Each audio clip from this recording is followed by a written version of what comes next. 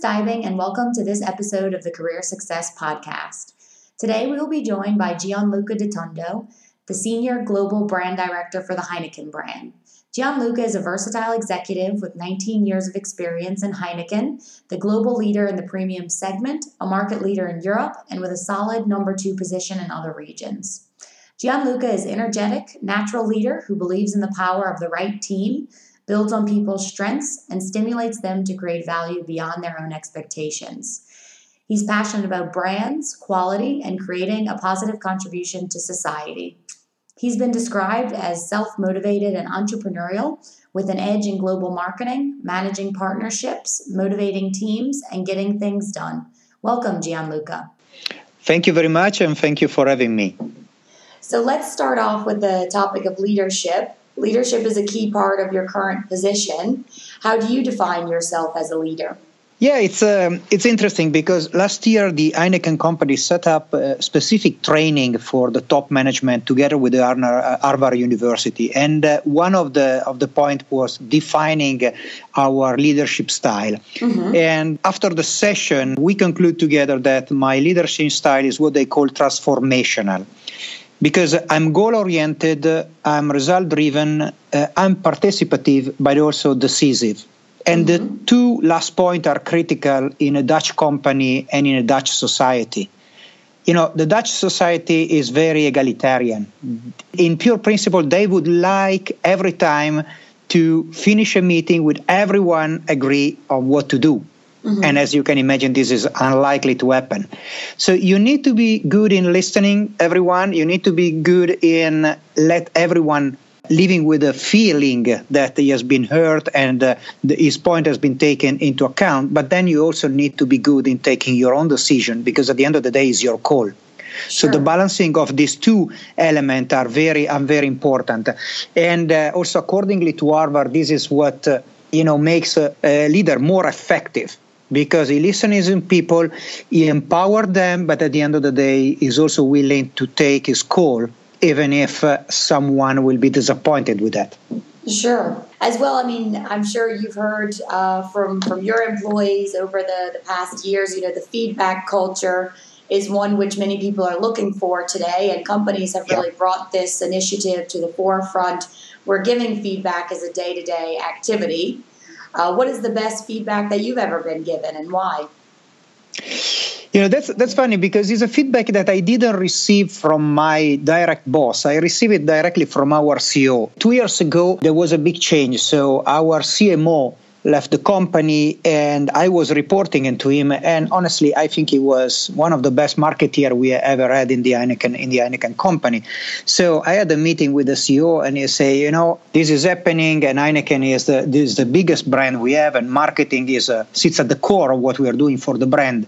But I believe that, and he literally said to me something I will never forget. I believe you don't need anyone that will tell you how to fly and where to go.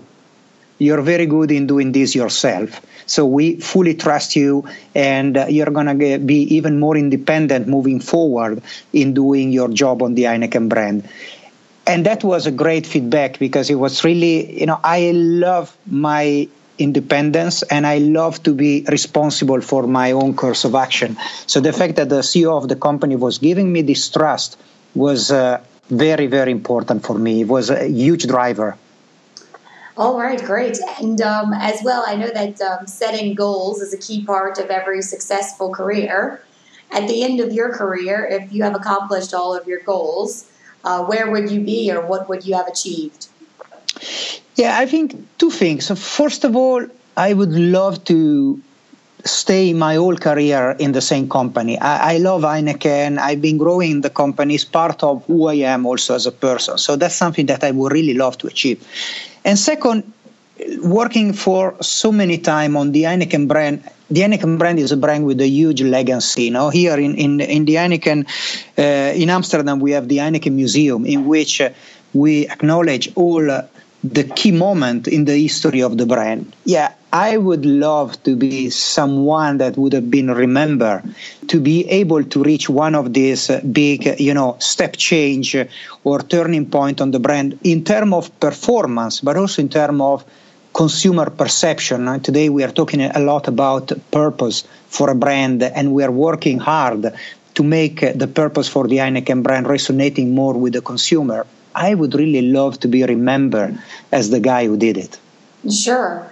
Yeah, I mean, bringing up the topic of the Heineken brand, what is it like to work on one of the most well-known brands globally?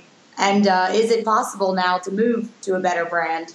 It's very hard. So coming from the second part of the question, it's very hard for me to think something that is better of what I'm doing, because it's really is combining, the freedom to operate with a brand that is one of the most important brand in the world. And as a marketeer, this is really something that is priceless, but also with the ability to really manage the business basically in most of the markets in the world, so really feeling the diversity of the different business background and landscape. So it would be difficult for me to think something better. On the other side, working on Heineken is a privilege and is a pleasure, because for me, I say in my company, this is a job in which it will be very hard for you to get bored, because every day something new happens. Every year you start from a white page, and you need to rewrite everything again, and you need to adapt yourself to the changes that keep on happening, especially in this period in time. So it's so fascinating, it's so rich, that is a powerful driver of motivation in itself. Sure. I mean, looking at the FMCG industry, or maybe even the alcoholic beverages industry, what have you seen are the biggest changes in the past 5 years? I think they are related to the same dynamic. I think the biggest change is in our consumer. The rise of the so-called millennials change a bit and shift the paradigm between brands and consumer. We know that these guys are driven by different motivation compared to the previous generation. Mm-hmm. And together with them, there was equally what we call the digital revolution. So everything becomes digital. And for the first time, you have a media that is not only is a media, but is also a content provider. So for marketeer, we had to adapt ourselves, especially the beer business that is quite, traditionally driven. We do business in most of the market through distributors. And this guy takes a bit of time to adapt himself to the changes. So for this guy, if you do or don't do TV, is a big news. Mm-hmm. But we know that for our consumer audience today, TV is not anymore critical. So you need to find a new way to reach them. In any case, you also need to find a way to not to spoil your relationship with your distributor. So that's very interesting. And also because this new target audience change super quickly. So what is trendy yesterday is not going to be trendy tomorrow. So it's not that once that you crack what you believe is the right way to engage with them is done. No, you need to be always, at the edge, because, tomorrow there's going to be a different challenge. Tomorrow there's going to be a different channel that is going to rise. And you need to be very quick in mastering all these changes. One of our previous podcast guests, Stijn Demeersman, who's the General Manager of Commercial Operations for the UK for L'Oreal, was saying the effect that bloggers and vloggers have had on brands. Would you say that they've had the same effect on the Heineken brand? Yeah, of course, because especially in a family-owned company with the brand that has the same name of the family and the company, as you can imagine, controlling the brand is very high on my agenda. But we are living today in a moment in which you cannot control everything, because consumer want to create content on your brand. Mm-hmm. Bloggers are going to talk about your brand, so you are not in control any longer. You need to find a way that you give them the right information and the right motivation to do things that are correct for the brand, but you cannot manage them. And this is something that you need to deal with. Sure. Yeah, I was attending the IGD Big Debate last year in London, and Dr. Demetrios Sivrakos, a professor at the University College London, discussed how important the experience is to a shopper, and that the experience drives choice. I'm sure you've heard of or maybe even seen the M&M store in London and New York. Do you see this concept growing?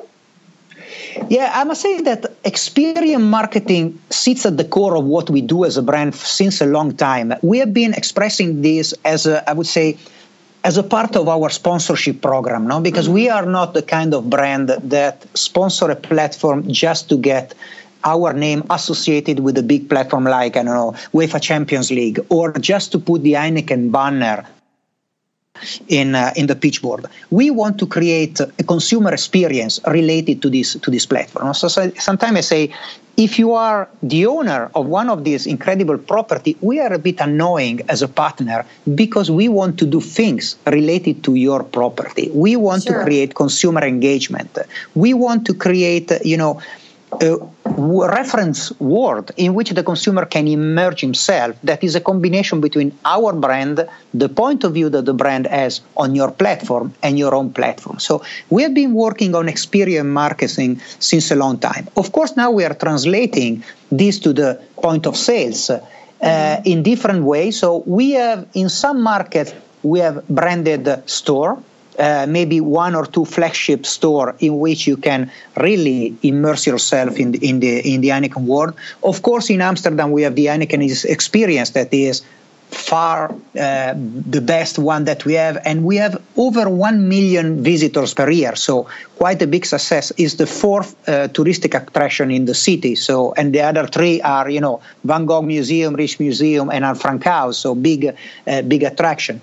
Sure. So this is very, very important. For us is also how to move it from just one single big piece of activation to everyday store. How you can make your shelf a bit more interactive with the consumer. How you can make the experience of drinking Heineken in a bar more, interesting for the consumer. I think this is the next step, moving from one single concept to explode this in all the touch points that you usually have with your consumer or your shoppers.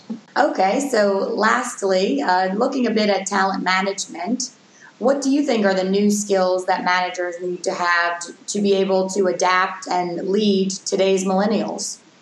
I think that at the end of the day, at the core of the way you can manage this guy is inspire them. They need to see you not only as a boss, but as a mentor. You need to keep on getting excited. You need to fuel their passion, and they need to see the passion in you.